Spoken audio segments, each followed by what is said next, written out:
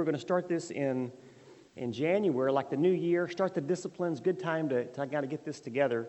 And I kept getting bumped back. People kept stepping there. You've been in a line, and people keep stepping in front of you. I was gracious. And then the summer came along. Let's do it in the summer. And the mission trip came, and then I'm the one saying, I need to go to the back of the line. Y'all let me go to the back of the line. And so finally, October comes, and we're finally here. So Joe Oliver gave our small group a really good book on the disciplines called The Habits of Grace. This is by David Mathis. Raise your hand if you've seen this book. My small group is all waving their hand. Joe gave us all a copy. And it's a great look at the disciplines. I love this book kind of because it helps kind of reorganize these disciplines of grace. We're talking about reading the Word and in prayer and in fasting and memorization, all these habits that we need, but he reorganizes it in a way I think is really helpful. We're going to talk about that. The classic book, I hope a lot of you have read this, The Spiritual Disciplines for the Christian Life by Donald Whitney, who we would say I think is a friend of ours. This is a great kind of look at the different disciplines that the Christian should have in his life. So I want to commend this book. If you haven't read it, it's excellent. So we're here. It's October. A couple of things I wanted to say. The reason that really got me thinking about the disciplines. There, Joe. You're hiding back there. About this book, two things. One, I told you it reorganizes the book, but it does a couple of things that I really like. And one, it kind of wraps the whole idea of disciplines in the idea of joy, of experiencing God. And in these disciplines, as we draw close to Christ, we find our joy increasing. And that's part of what I love about that. The second is he adds something some of the other disciplines don't, and that's the need for fellowship and how God uses the fellowship of the one another's for us to grow. So another kudos to the book. All right, so we're going to talk about the fellowship as a means of grace, and the whole idea is the grace in growing. On your handout there, you'll see kind of a tree. We're going to kind of come back to that idea of things growing, and I'll be honest with you up front, is that I can grow hardly anything. I do not have a green thumb. It has not been successful, but I'm tenacious. I don't give up. The last time we had a real effort, that successful effort, was one year we grew cantaloupes in my backyard. And some of you may have heard my story about cantaloupes. Joel was waving his hand. So the cantaloupes were ready to be, we wait them all summer, right, for the cantaloupes to grow, and the cantaloupes are ready. And I'm out there thumping the cantaloupes, listening, smelling. These cantaloupes look good, but it's late and I'm tired. And the kids said, "Can we eat them now?" I said, "No, let's wait till tomorrow." That was a mistake. Literally, I wake up the next morning, check my cantaloupes. All I see is little raccoon footprints. All of my cantaloupes are gone. They've been rolled down the creek. I am sure that the raccoons probably can speak English now because they heard us talking. That's been my experience with growing things. Hopefully you guys are not that way. I will have to tell you that in my own spiritual growth, I can look back at my life and tell you that it's gone very slowly. And I wish that it had gone faster. And a lot of that really comes back to Ken's discipline. Okay, we're answering the basic question, how do we grow spiritually? We want to look at what the Scriptures say about how we grow. What means has God provided for us to grow in Christ-likeness? So I'd like for you to start with a passage. We're going to go to Colossians chapter 1, verses 3 through 12. That's where we're going to start. I was telling Frank this morning that I kind of went over my lesson last night while I was watching the football game. And how long did it take me, Frank? Were you listening to me? It took me 2 hours. And I kept thinking, how much of this is the lesson? How much of this is the game? I don't know. This is a great passage of Scripture. Colossians has a lot to say about how we grow. So I want to read these verses in Colossians 1, verses 3 through 12. It says, "We give thanks to God the Father of our Lord Jesus Christ, praying always for you, since we heard of your faith in Christ Jesus and the love which you have for all the saints, because of the hope laid up for you in heaven, of which you previously heard in the word of truth, the gospel, which has come to you, just as in all the world also, and it is constantly bearing fruit, and increasing. Now, I want to stop there for a second and just think about the gospel going out and think about the breadth of that. It's going across the world, and then also it's doing something else. It's going deep. It's producing fruit, right? So you have this initial planting, and then after that, something's growing, and it's bearing fruit. Even as it has been doing in you, also since the day you heard of it and understood the grace of God in truth. Just as you learned it, okay, there's a learning process going on here, from Epaphras, our beloved fellow bondservant, who is a faithful servant of Christ on our behalf. And he also informed us of your love in the Spirit. For this reason also, since the day we heard of it, we have not ceased to pray for you and to ask that you may be filled with the knowledge of his will in all spiritual wisdom and understanding. So that, now I want you to pay attention right here, so that you will, there's 8 things here that I want you to kind of look at, because we're going to come interactive, and I want you guys to talk to me. So that you will, 1, walk in a manner worthy of the Lord, to please him in all respects, bearing fruit in every good work, and increasing in the knowledge of God, strengthened with all power according to his glorious might, for the attaining of all steadfastness and patience, joyously giving thanks to the Father who has qualified us to share in the inheritance of the saints in light.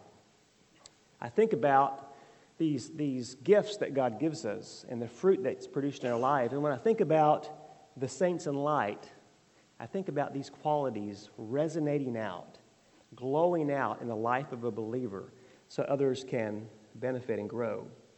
All right, here's my first question for you. In verse, actually in 3 different verses, it talks about what that it is that Paul is talking about. In verse 9, for this reason also, since the day we heard, and the NAS is of it, what is the it that he's referring to? This is your turn.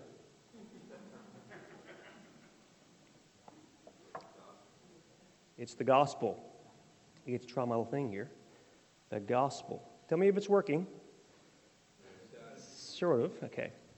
The gospel is where this whole act of grace begins. That's where the believer's life begins. It doesn't stop there, but it starts there, and it begins to spread. And that's my next question. Did the gospel effect stop at conversion? Did it stop there? The answer is no. It continues to begin to change us and starts producing fruit. Now think about the last thing you tried to plant, right? From seed or from whatever you bought at Home Depot. The fruit doesn't come immediately, right? You have to wait for it. It begins to sprout. It takes some time, and then in the end, it bears fruit. So here's another question for you theologically minded. What is the motivation, do you think, for producing this fruit? Paul's excited, right? He's talking to the Colossians. He's excited about what's going on. What do you think is the motivation for the Colossians in this passage? You can guess. What is it? Faith, Yeah, it's the outworkings of faith. Yep. Mm-hmm. That's what I had written down, hope. Thank you. Yeah, hope. They see the hope that their faith has provided. That's concluding that. It's looking forward to something, some great reward. Think about some discipline that you've had in your life and that you were tenacious at, that you worked hard at. Maybe it was trying to grow cantaloupes. I'm going to let it go. And you see a reward at the end, right? You see some motivation. For the believer, it's not only the Holy Spirit we have now, but it's also looking forward to this great day when we see him face to face. Very good. All right. Now we come to it. Now the scriptures here list 8 different qualities of fruit that you would see in a believer's life. And I want to write these down. So there's 8, beginning in verse 10. I'd like for you guys to tell me what these qualities are. Go ahead. Oh, we can write wisdom. Oh, very good. To walk worthy. To be pleasing to the Lord. Okay, good. That pleasing the Lord is something very important. We're going to come back to that. Go ahead.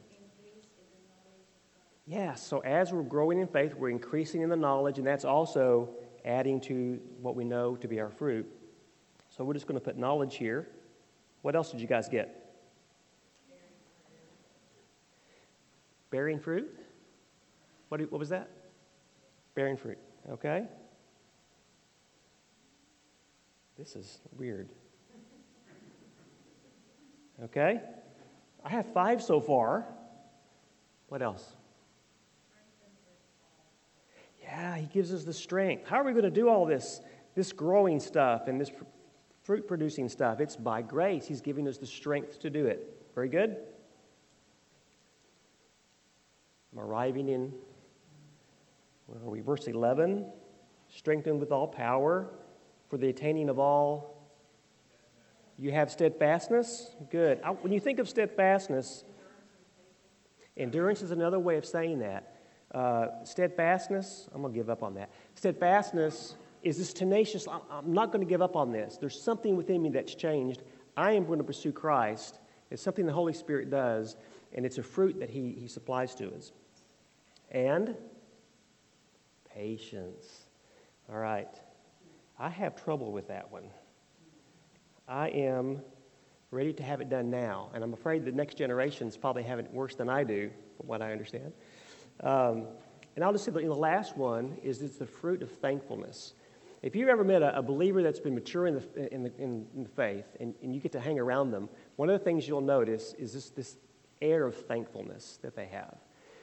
They understand that what they have been given is from God, and it flows out for them. It's like fruit that's hanging on the tree. Very good. So these are some of the fruit that God is producing in our lives. So the gospel starts, and the gospel starts producing.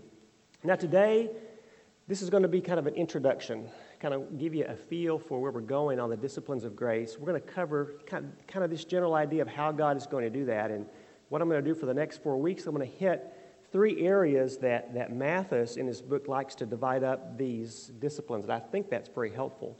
On the top of your handout, you'll see God's voice and how we listen to what God has to tell us. The second area is God's ear. In other words, what we do in response to that in prayer, and then fellowship. We mentioned God's people in the fellowship. So today is going to be this general overview, and then we're going to hit these other 3 sections in the next 3 weeks that we go. But first we're going to answer this question, how do we grow? And the first thing you'll see in your handout is we do it by God's grace. Let's see if I can erase this. All right, just like a whiteboard. Not going to be perfect. All right, first is by God's grace. One of my favorite verses is Ephesians 2, 8, 9, and 10. For by grace you have been saved through faith. For it is by grace. We look at this as that moment of salvation. We also know it as justification. And it is to be declared, class? Righteous. Yes, to be declared righteous. This was a big event. Last year we celebrated the Reformation. We talked about Martin Luther. He comes to Romans chapter 1, 16 and 17, and he finds out, what is this righteousness that I'm going to be given? It really strikes him that, wait a minute, I don't earn this righteousness. It's something given to me. The just shall live by faith. The righteous will live by faith. It was a dramatic turning, and that kind of, God used that to light up the Reformation and that change. So it starts in justification. The second part of that is in sanctification. That in Ephesians 2, 8, 9, and 10 finishes that with, by grace you have been saved through faith, and that not of yourselves. It is a gift of God, not as a result of work, so that no one may boast. That's justification. So that, help me with the verse. So that we would walk in them, right? These good works that God has prepared beforehand, so that we would walk in them. And that is a term called progressive sanctification. No, it's not an insurance agency. No, it's not progressive. It is progressive sanctification So this is how we're going to grow. Now, on your handout, I have put on there a little chart for you. Do you see that? It says growth. Oh, let me change this. And it says years, right?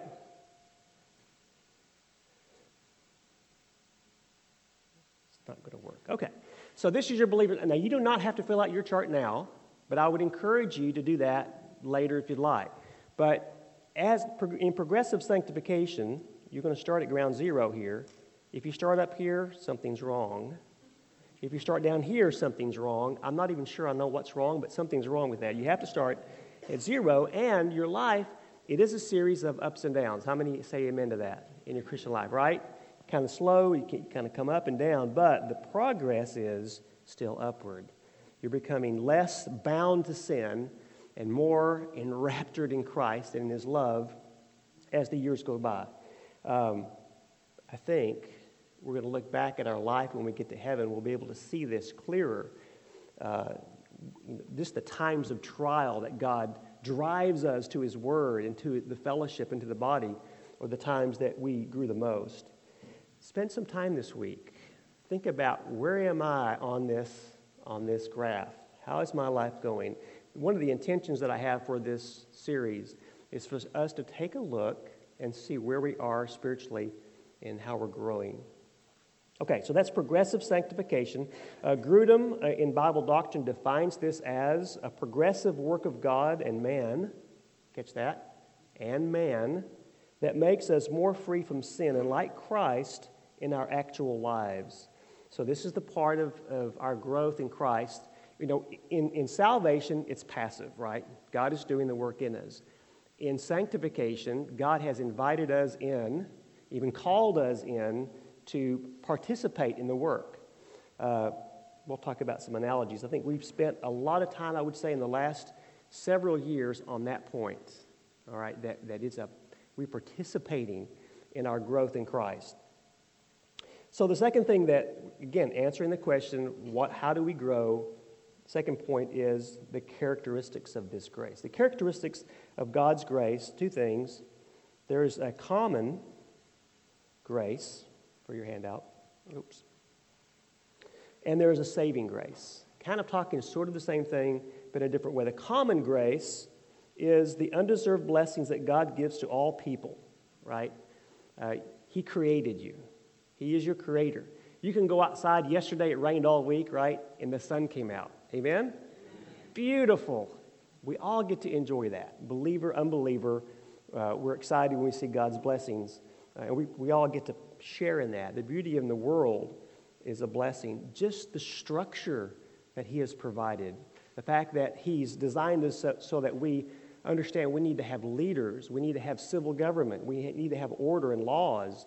That's a blessing until they're chasing you down the highway. Sorry, Phil. Then maybe not so much. But, you know, those things are all graces that we all get to enjoy. Those are good things that God has provided for us. And then we're talking about saving grace. And this is the unmerited favor from God's love for us. It's a peculiar love. It's not the common grace. It's a peculiar grace of love for us through Christ. And this story of saving grace is the thread that goes all through the Gospels and in the Scriptures.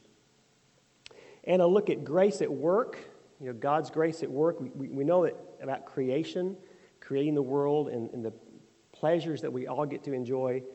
And then the justification of grace, we talked about how He saves us. In sanctification, how He grows us and how He glorifies us. So that's the third part of that, is how He takes us in our state and transforms us more like Christ. With our hope set on that day when this life ends and we see Him face to face. I heard an amen, right? That's the sound of a believer in Christ when he finds that joy. And of course, God's greatest grace is in Christ, right? This is the whole story of the Scriptures, that Christ came and gave us life and gave us hope, and then obviously the future hope, right? So the third thing we're going to talk about is the source of change. Why pursue growing in Christ? Why is that important? It's sort of difficult to explain. It's something that God gives you, this new desire. One time I went up to Seattle, and my friend Denny told me he would go up there with me because I want to check off something on my bucket list. And that is, I want to go salmon fishing. Nobody raise your hand if you've already been salmon fishing. It produces covetousness in me, okay? But you see these pictures of the salmon, they're jumping in the river, and you think, I want to be there and try to do that. And then he said, I'll go up there with you. And I went to go, and what did he say? Can't go with you, Ken. So, okay, Danny, I'll catch you in the next life. But no guilt. But it's interesting, if you think about the life of the salmon, they start in the ocean, and then they have this strong desire to move upriver. And if you watch on the movie, you see it's just, their mind's set. And they will go over dams, they'll go upriver, they'll be jumping until they get to the spawning areas, and they're driven by that. And it makes me think about the life of a believer who has Christ in him, and he's just drawn to him like insects to the light. You're just drawn to Christ-likeness. Donald Whitney, in his book, likes to highlight this verse in 1 Timothy 4:7. It says, discipline yourself for the purpose of godliness. For the purpose of godliness. Think of this as a banner. In fact, in his book, on every page, on the right-hand side of his page, he has this verse there. For the purpose of godliness. It's an important thing. How many of you would put this on the front of your house? Discipline yourself for the purpose of godliness. Not really inviting, right? I mean, anything that starts with discipline doesn't immediately bring a smile. You would probably get comments like, well, the legalists have just moved in over here. We have to put up with them. Is that a threat? Or is that a hope? Let's read your hand out. Is it a threat? Or is it a hope? When I was going through high school, I always get to tell stories when I get a chance to talk. I had an older brother and an older sister, all right? I hope my brother's listening to this because my brother went to school. They were both older than me. He was a rascal.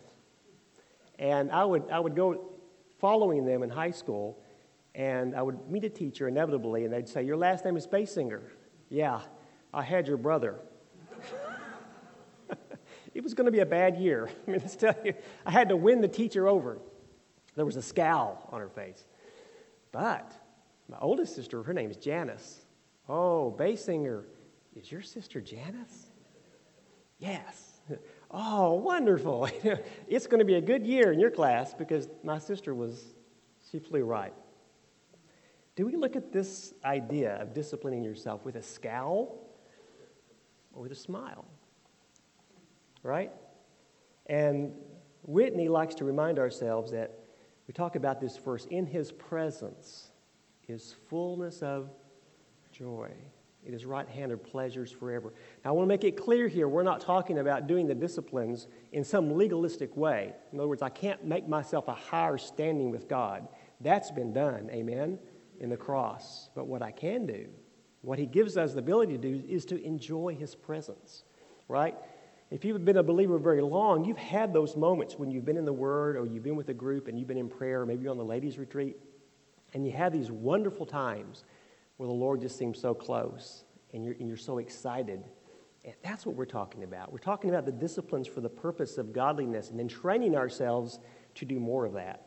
That's what we're thinking about. So we'll look at the warning also.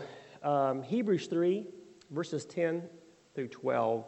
But Hebrews 3:10 talks about something wrong with our hearts. While we would see the discipline as a negative thing, he talks about in the wilderness when they were straying away from him, and he says they always go astray in their hearts because our hearts tend to wander, right? You saw Moses' face on the mountain, right? It was glowing, and immediately it started to fade, right? So we have to be in the Word, renewing ourselves because our hearts tend to stray. And so he tells the believers, these are believers in Christ who have the Holy Spirit with them. Paul says, or whoever the writer of Hebrews is, take care, brothers, lest there be in you an evil, unbelieving heart. Watch this. Leading you that you might fall away from the living God, leading you away. Our hearts tend to do that. Even though we have all the joy here in Christ's presence, we have this draw that kind of pulls us away in our flesh, away from the living God. All right, the next set of scripture I want us to look at is 1 Timothy. You can turn there. 1 Timothy chapter 4, verses 7 through 10.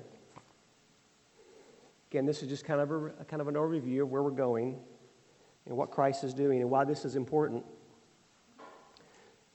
1 Timothy 4, verses 7 through 10. Have nothing to do with irreverent, silly myths. Rather, here it is in the ESV, train yourself for godliness. For while bodily training is of some value, godliness is of value in every way, as it holds promise for the present life and also for the life to come. The saying is trustworthy and deserving of full acceptance. For to this end we toil and strive. Does that sound passive? It's active, right? It is work. Deserving of full acceptance. To this end we toil and strive because we have our hope set on the, what is it? Living God. That living God that you were straying away from, we have this in us that is desiring, our hope is set on the living God. So I want us to highlight the joy that we have in not some dead faith, but an active, living Savior who invites us to come in and spend time with Him. So this has been somewhat the mystery, as you see from Genesis in your Bibles all the way through Revelation, this mystery of how we can get a believing heart into bodies and lives that tend to stray away.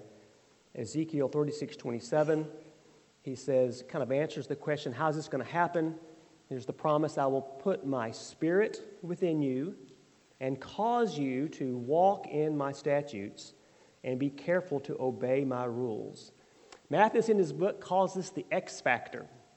It's that motivating generator that God supplies in us that gets us moving toward Christ. And it's a gift of the Spirit. And then Colossians 1:26 and 27, so many good things in Colossians about how we grow. 26 and 27 talks about this mystery that's been hidden from the past ages and generations, which is, if you guys know, thank you, Christ in you. This is that mystery that we couldn't kind of figure out. It was kind of foggy in the Old Testament, but now it's been fully revealed in the New that Christ is in you, the hope of glory. And as you go through this, I want you to have that question in your mind. Do I have that? Do I have that desire? Is my heart and mind set on the hope of glory that Christ has brought?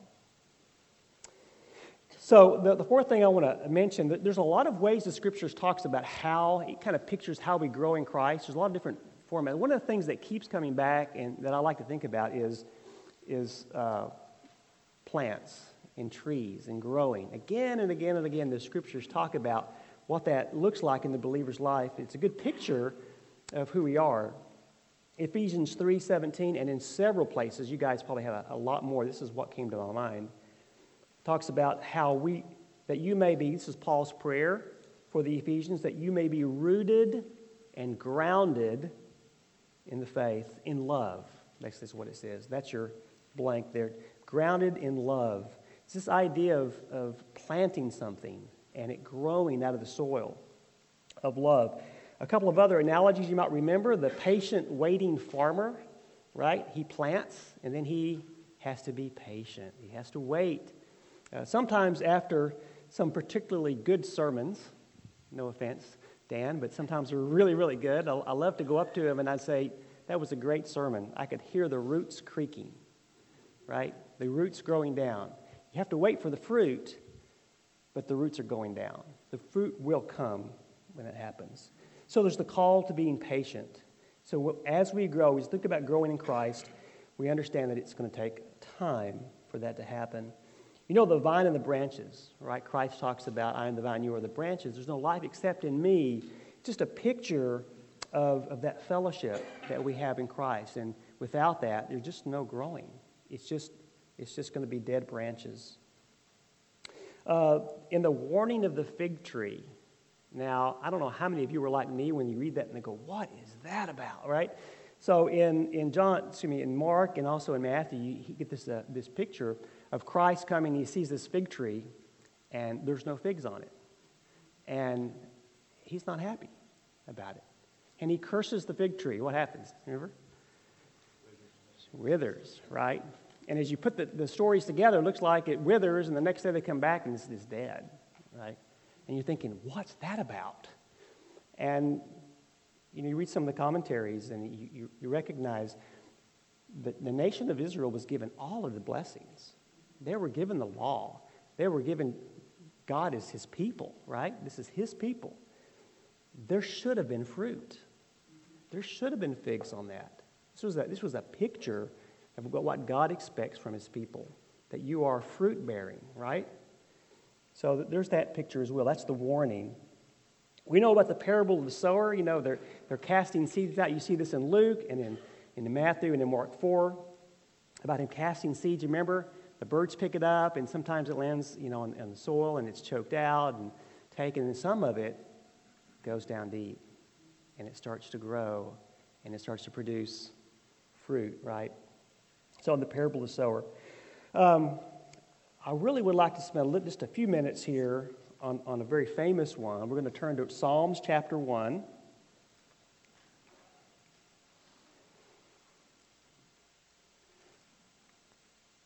It's one of the first verses that they make you memorize in Sunday school. Psalms chapter 1. It's a great, great look at a believer's life. Psalm 1, verses 1 through 3. Just the first three verses. Blessed is the man who walks not in the counsel of the wicked, nor stands in the way of sinners, nor sits in the seat of scoffers. But his delight is in the law of the Lord, and on his law he meditates day and night. And he is like a tree planted by streams of water that yields its fruit in its season, and its leaf does not wither. In all that he does, he prospers. This is a picture of, I've written down there, spiritually mature. To be spiritually mature. This is a picture of what it means to someone who's following after Christ. Just a couple of comments on this verse. I want you to understand. As you grow in Christ, you're doing some important rejecting, right? You're putting off things. Ideas of the wicked, the way of the sinner, the seat of the scoffers. You're moving away from that. The problem is, the world never stops, right? Our flesh never goes to sleep. So we're always kind of drawn a little bit to those things, and this is the call to reject those things. There's also a delighting in that verse. There's also a delighting in his word.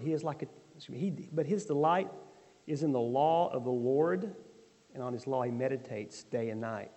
Now you can look at that and you say, boy, look at all that discipline. Drudgery, drudgery, drudgery. We'd be missing something really important, and that is the delight that the believer has when he's in the Word of God with his Spirit, experiencing Him both privately and in fellowship in the body.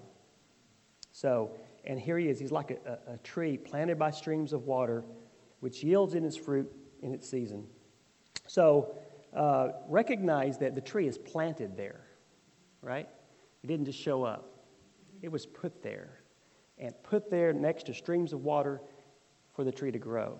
And I can't help but think about all the blessings He's provided to us in Christ in His Word and the fellowship here at Calvary, all these blessings that we have and encouragements for us to grow. All right. I try to grow something all the time. I tell you this, right? I give up. I have a recurrent disaster with tomato plants. And Joel can attest to this. Every year I try to plant tomatoes, but through some fault, not of my own, they don't do well. They always die. Actually, I kind of forget about them. I find them kind of shriveled up. But I keep trying to do it. It feels sort of like, you start off this year, tomatoes, we're going to do it. And it feels a little bit like like Charlie Brown and Lucy, do you remember? Lucy puts the ball out and she moves it at the last second, but every year he's ready to go, right? And I think it's really my own undoing, but I keep trying. I keep working at it. I know some of you green thumbers are just laughing at me, like, how can you mess up a tomato? I don't know either, but it fails. I have the roots to show you in my back porch to prove it. But you don't see that in Psalms 1. In Psalms 1, you see this picture of us growing. I've put on your handout there just kind of something to think about as you think about a plant growing. And you can fill this in as you go. We're just going to kind of walk through this relatively quickly. Things that we need to grow for a plant. You guys talk to me. What do you think for a plant to grow? I could use these tips, by the way.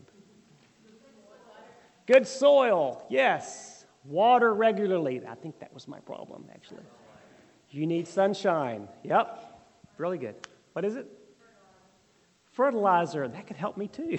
Fertilizer. That might help. Yep. And we need... Okay, we'll strike that comment from the records. Frank is saying somebody who reads the directions. Well, okay. Pollination.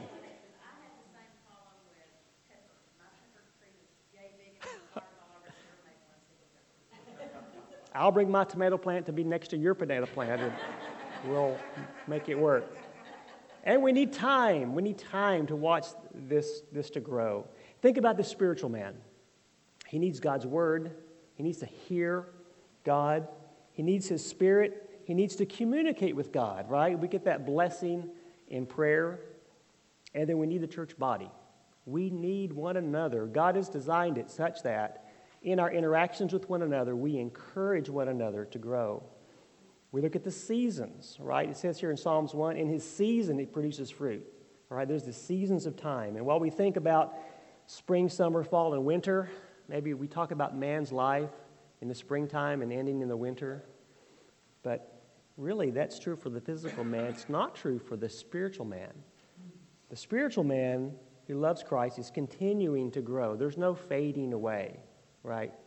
It says in 2 Corinthians 4:16, though my outer man is decaying, yet my inner man is being renewed day by day. And so that graph that you're charting out, it's growing. It's growing. It doesn't fade. It prepares us for eternity. So what are the benefits of growing a tomato plant? Or let's say a tree, any of those things. What are some benefits? Y'all can motivate me. Oh, yeah, shade. Yeah, good. Yeah, shade from the heat of the day. You can think about that as trials of life. Roots. Yep. Yeah, roots. We need that. What are the benefits?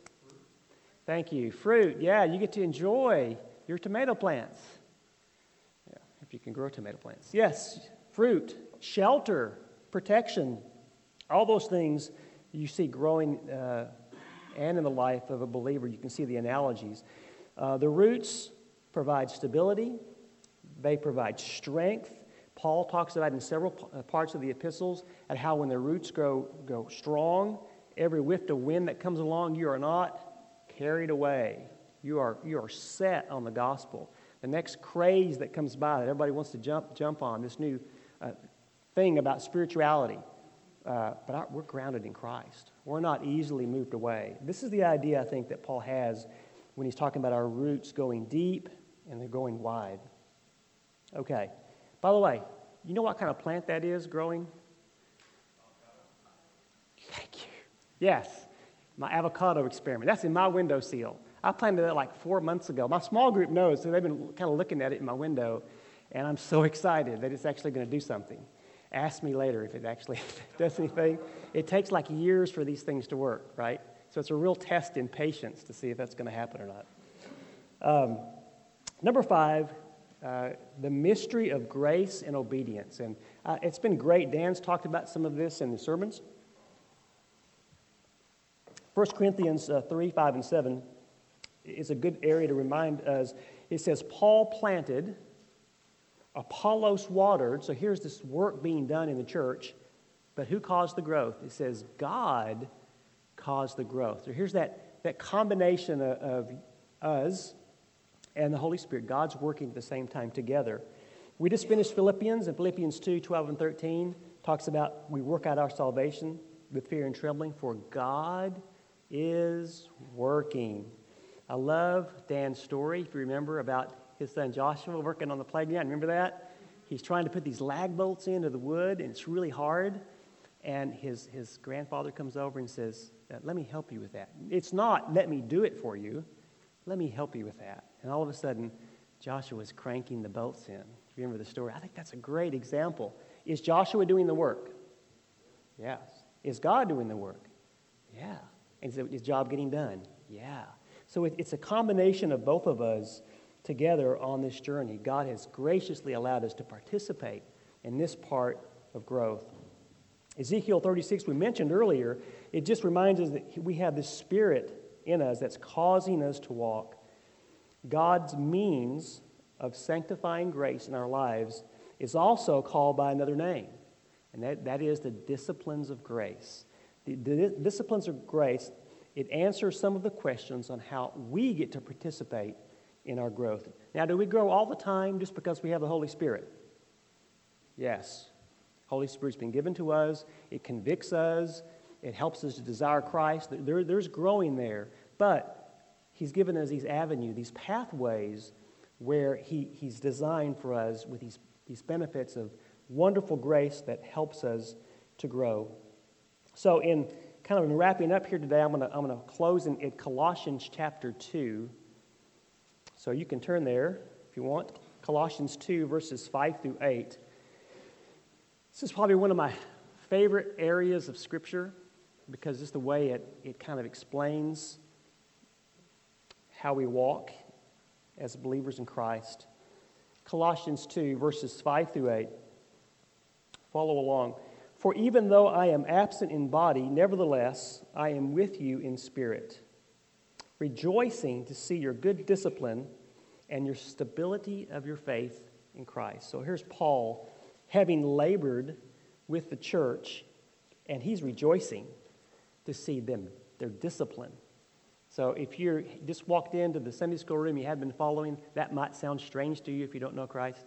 Rejoicing at your discipline. Yeah, good discipline. And your faith in Christ. Therefore, watch this in verse 6. Therefore, as you have received Christ Jesus the Lord, so walk in Him. That's interesting. What does he mean? He explains. Having been firmly rooted, think of a plant, and now being built up in Him and established in your faith, just as you were instructed, and overflowing with gratitude. This is the fruit of thankfulness that's coming out. Now look at verse 8. So that's what God's doing. Now see to it. Is that what yours says? See to it. I don't know if you guys had parents like I did, but we didn't get away with much. We had to stay. We were doing chores. We were given responsibilities. And I can hear my dad saying, son, see to it. That means I needed to get busy with the chores that I had to do. So here is God telling us what He's done in our lives. And He's looking at us and He's saying, see to it. Now you need to participate in this as well. See to it. What am I doing? That no one takes you captive through philosophy and empty deception, according to the tradition of men. We have to guard ourselves, according to the elementary principles of the world, rather than according to Christ. For in Him all the fullness of deity dwells in bodily form. Why would we look anywhere else than in Christ? All right? And in Him you have been made complete. He makes us that way. And He is the head over all rule and authority. Where else would you go except for the God of heaven who is over all rule and authority? What I want you to see here is our participation in sanctification. And here's a process. You hear, you receive by faith, and you follow. Now, you could say that in different ways. It's presented somewhat differently in different areas, but you see this theme. You hear, you receive by faith, and you follow. That's the way you receive the gospel, isn't it? You heard, you received it by faith, and you followed, didn't you? Right? The same is true in sanctification. You hear his instruction, you receive it by faith, you believe it's true, and then you follow it. And in the next few weeks, I want to show to you how that brings joy into your life. Being in the presence of God is our joy. Psalm 16:11 says, we talked about it, you make known to me the path of life, for in your presence is fullness of joy. At your right hand are pleasures forever. That is where our joy is. Isn't it interesting? If you're like me, sometimes you go a season in your life where you just have been too busy, trying to get to work on time or some project, and you felt yourself wandering away. And you can feel it. And then you have seasons of life where you're just, man, I got to talk about this passage I read in Galatians. It's so cool. And you have a fellowship with one another, and you feel the joy of God's presence with you as you're pursuing him. And again, we're not saying this increases your standing with God, right? This just increases your enjoyment for God. This is what God has provided. And it's a pathway. You will make known to me the path of life. He has provided us certain pathways he set in front of you and said, you walk down these pathways, you're gonna fellowship with me in his word and in prayer. We're going to talk about these in the year to come. In the months to come. It takes work, right? The Colossians received it and they had to see to it. You see Paul's labor. We talked about in the earlier passage in Colossians about Paul's labor, and Epaphras, the faithful servant who was working, he expects us to do that as well. So I'm going to close here with a prayer, but I want to also leave an encouragement and a warning. An encouragement and a warning. Dan mentioned this, I think it might have been several years ago, but it's just stuck in my head. And it's this thought. You have as much of Christ as you really want. Let's think about that a minute. You have as much of him as you really want. And I think about that moment when I reach heaven and I look back at my life and I will look and see how much did I really want Christ? Shouldn't I have been pursuing more? We'll talk about that later, afterwards. Yeah. But it's both an encouragement and it's a warning because you want to see yourself growing, right? But it's an encouragement that he's here. He's come. The encouragement is we can have more of him as you fellowship with him in his word and in prayer and in the body. Amen? Let's pray. Lord God, we thank you, Father, for your grace and the mercy that you brought to us in Christ and the hope that you've given to us in heaven, Lord. It just ignites our heart. We thank you for the Holy Spirit in changing us from one degree of glory to another. Father, I pray that we as a body would think about where we are in our growth and how we're doing in pursuing you and finding our joy in you, Lord. And I pray that in my own heart and in the hearts of your body, Lord, that we would find our joy in you moving forward or maybe just renewing that. We ask that in Jesus' name, amen.